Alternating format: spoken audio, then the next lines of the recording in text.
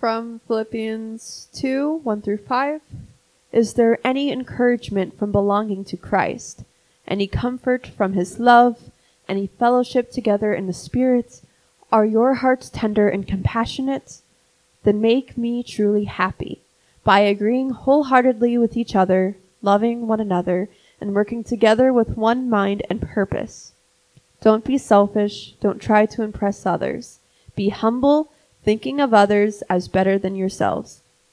Don't look out only for your own interests, but take an interest in others too. You must have the same attitude that Christ Jesus had.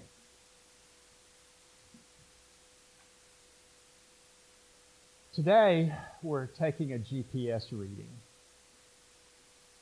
And we're using Philippians 2 as our text for doing that. In that text, Paul tells the church what it looks like when you have the same mind that Christ had. I like that idea. It's Paul's way of saying, I want to give you a model. I want to give you a template. I want to show you somebody who knew what to do and how to live. And I want you to live like him. He's writing this set of instructions to a church that needed to hear this. Philippians is often called the epistle of joy, the letter of joy. Maybe you've heard that term before. Books have been written by that title. But I'd like to suggest to you that there's something wrong at Philippi. And Paul doesn't just come out and go, blah, this is what's wrong. But if you read between the lines, if you listen to what he says, you'll figure out that, yeah, there's something going on there. For example, there's these two women, Euodia and Syntyche. It doesn't matter their gender. They just happen to be women. And Euodia and Syntyche are not getting along. There's some sort of stress between them. Who knows what it was? Maybe one of them had offended the other. Maybe they had a big disagreement over what they believed, what they thought was true. Who knows? And so Paul calls them out. In this letter that was to be read publicly to this church, he says, Euodia and Syntyche, you need to get your act together. You need to quit treating each other the way you're treating each other. But there's more. In Philippians 1, there was also this other issue with teachers. Now, we normally think of teachers as a good thing, you know. They help us. They give us more information. And that's not the case here, because in Philippi you had teachers who proclaimed Christ out of rivalry.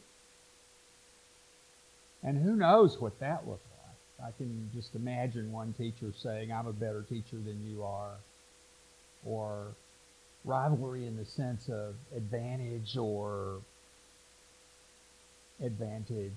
political or social.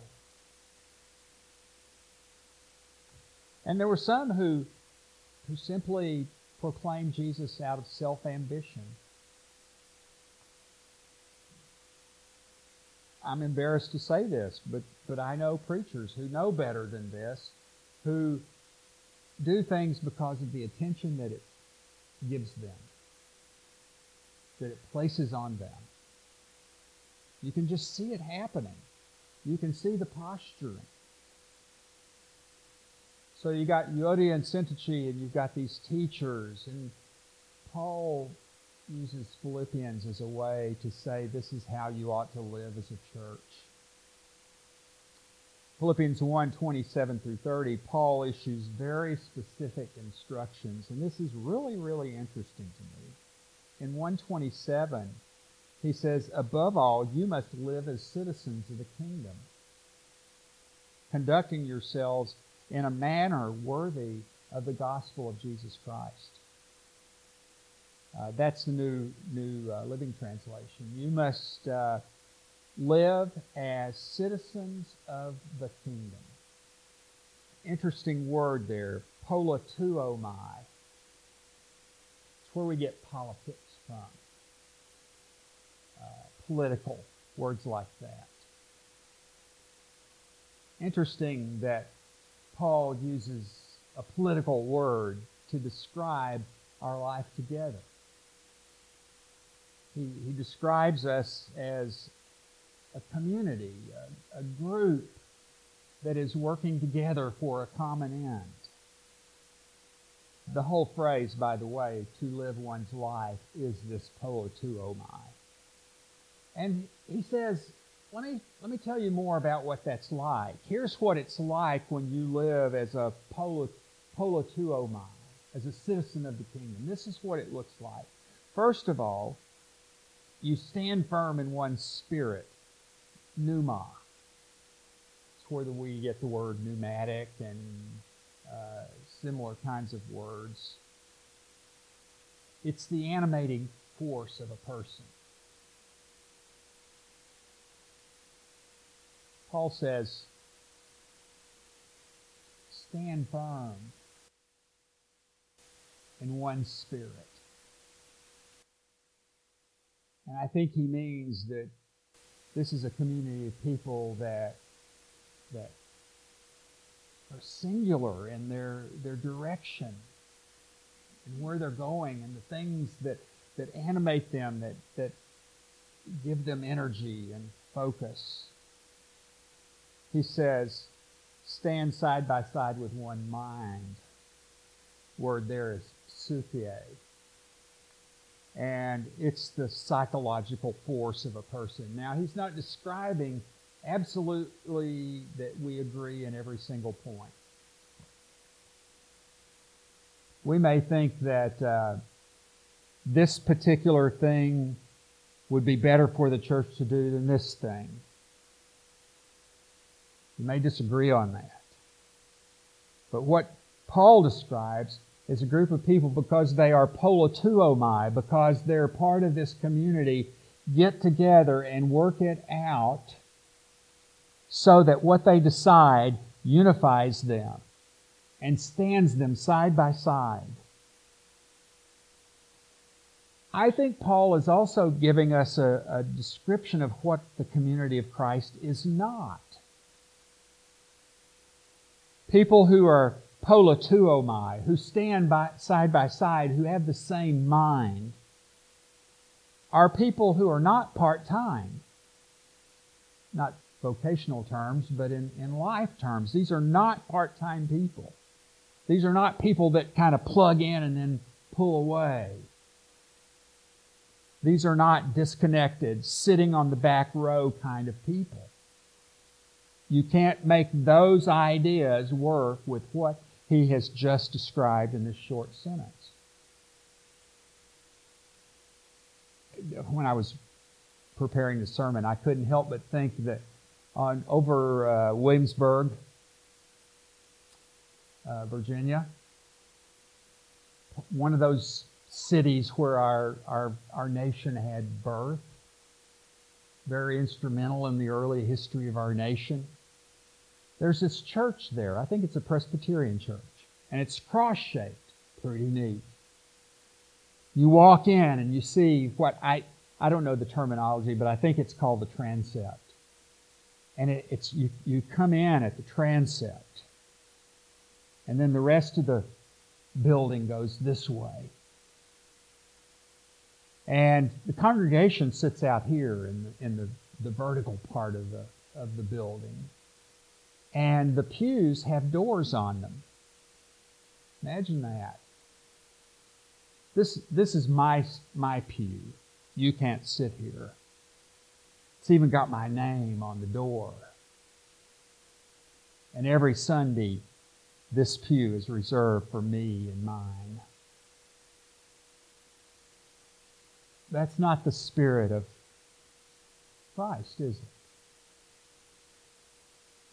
It's not the politeuomai. It's not the standing side by side of one mind.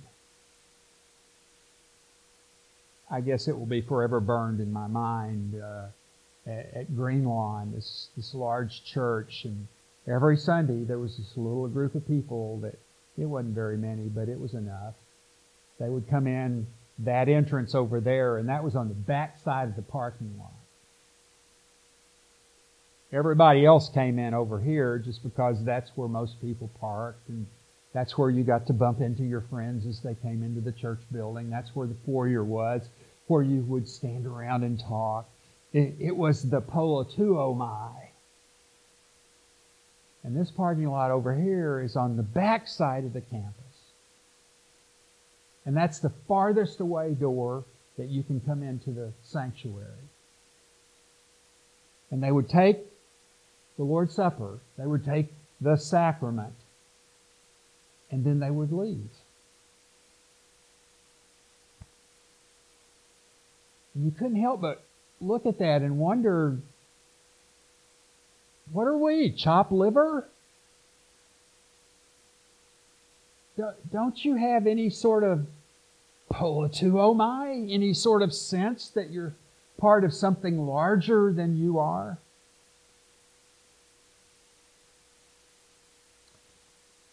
Chapter 2 begins with a rhetorical question. It's a question that has to do with, what is your experience in the body of Christ?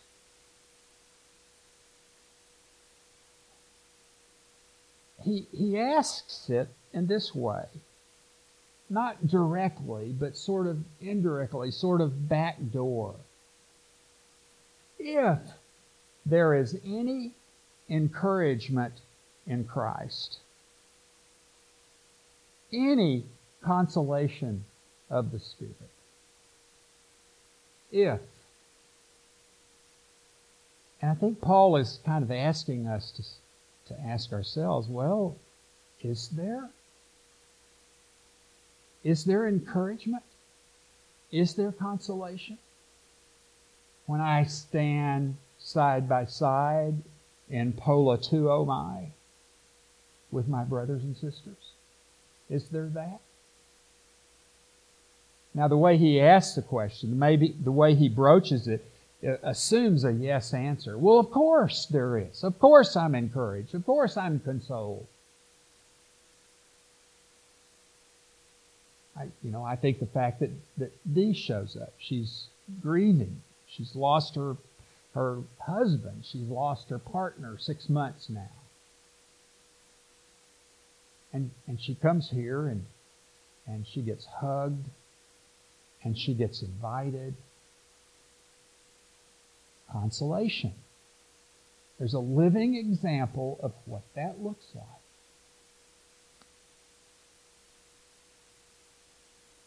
Consolation comes from love. Consolation comes from sharing the Spirit. There's that great New Testament word, koinonia, here. Koinonia. The New Testament writers use koinonia to talk about giving contribution. Why? Why do we do that? Because we share in this. We're not, people who kind of drift in and drift out, but we have a connection. Tradition I grew up in used to have a Sunday night.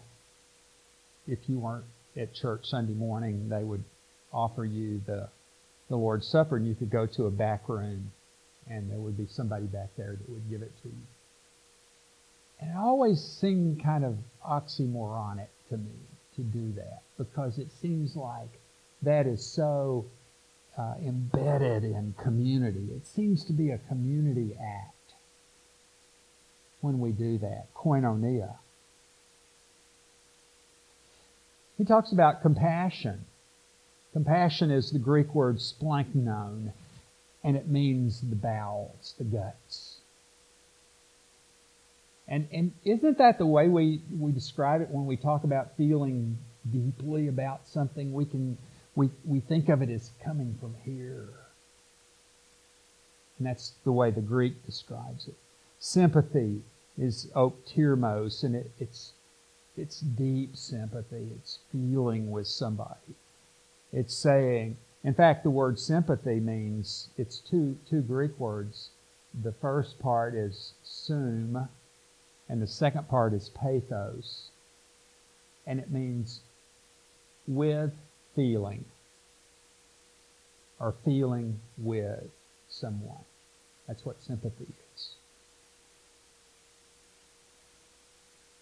I'll give you a real-life example, and I'll go back to Dee.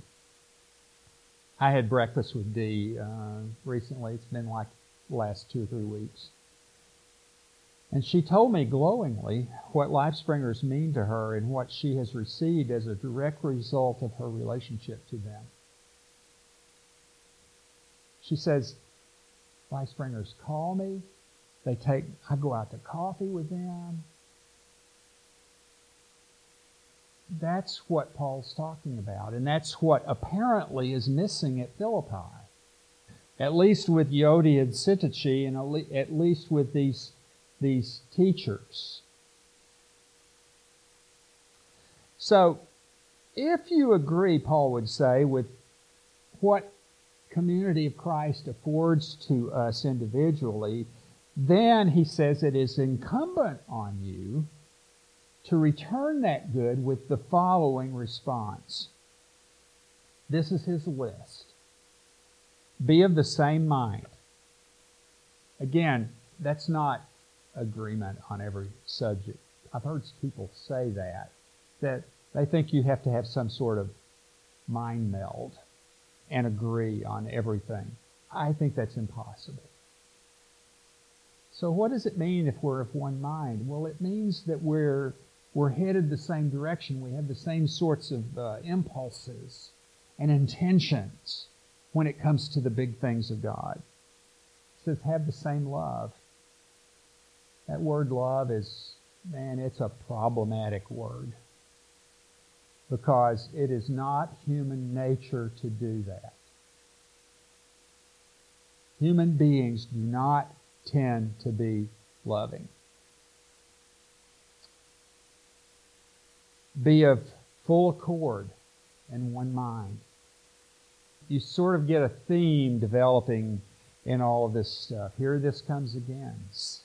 Full accord, same mind. Everybody's pulling in the same direction. Do nothing from selfish ambition or conceit like these preachers were, like these teachers were. Count others better than yourselves. What do you think it would look like if every single person in the body of Christ said, how I present myself in the body of Christ affect all the other people around? Now, I'm not talking about some sort of codependent, neurotic kind of concern. But at some level, I have to be thinking about my impact on the lives of other people in the healthiest way possible. It's the way that Christ would call us to do that. And number 6, have the same mind that Christ did. And he describes it this way, this mindset. First of all, he didn't attempt to hold on to his heavenly form and life. Jesus was a giver. He gave it away. He left an advantaged position to come here and live as we do. Born as a child that we just celebrated. Passing through a human body on its way into existence. Living in first century Judah, in Jerusalem, Bethlehem, and Nazareth.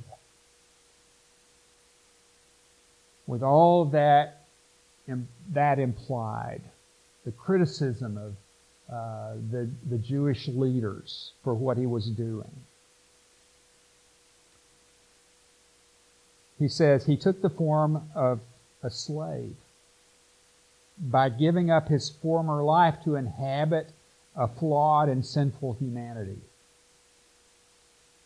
And number 3, he was so obedient to God that he went without protest to the cross. That's pretty amazing. You know, when you think about what happened in the garden in Gethsemane, when the crowd came to arrest him, he didn't run, he didn't protest, he didn't take up arms. In fact, he told Peter to put away his sword, and he released himself to them. Our nation has never been more polarized than it is now. And it's hard to imagine how we could possibly ever restore the peaceful, respectful moments we've seen before. And I say that knowing that we still have been, throughout our history, a fraught nation. Rachel Maddow has an 8-episode podcast called Ultra.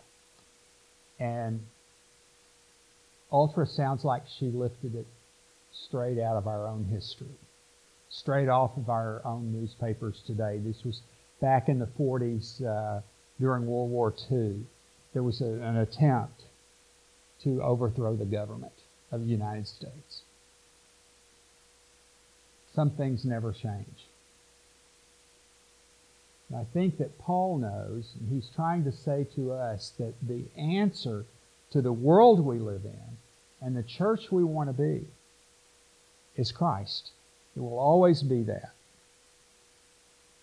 The Jesus way is the only credible way that the church will succeed in sharing the gospel with our lost world. It's the only thing that gives us credibility, is the Jesus way. Whenever we start using power and prestige and position and all of that sort of thing in order to accomplish what we're trying to accomplish, we completely lose our credibility in this world. Well, that's my GPS reading for today. I'd like for you to think about that. You might even go back and read Philippians 1 and 2 and look at what Paul is telling this church that clearly has some problems within it. What does that mean for us? What does that look like? Oh God, our world is so far from you, from being like you, and from being in the slightest sense able to be attractive and winsome to a lost world. Help us to remember what Paul told his Philippian brethren and make it a goal of ours to live in that way too. In Jesus' name I pray this. Amen.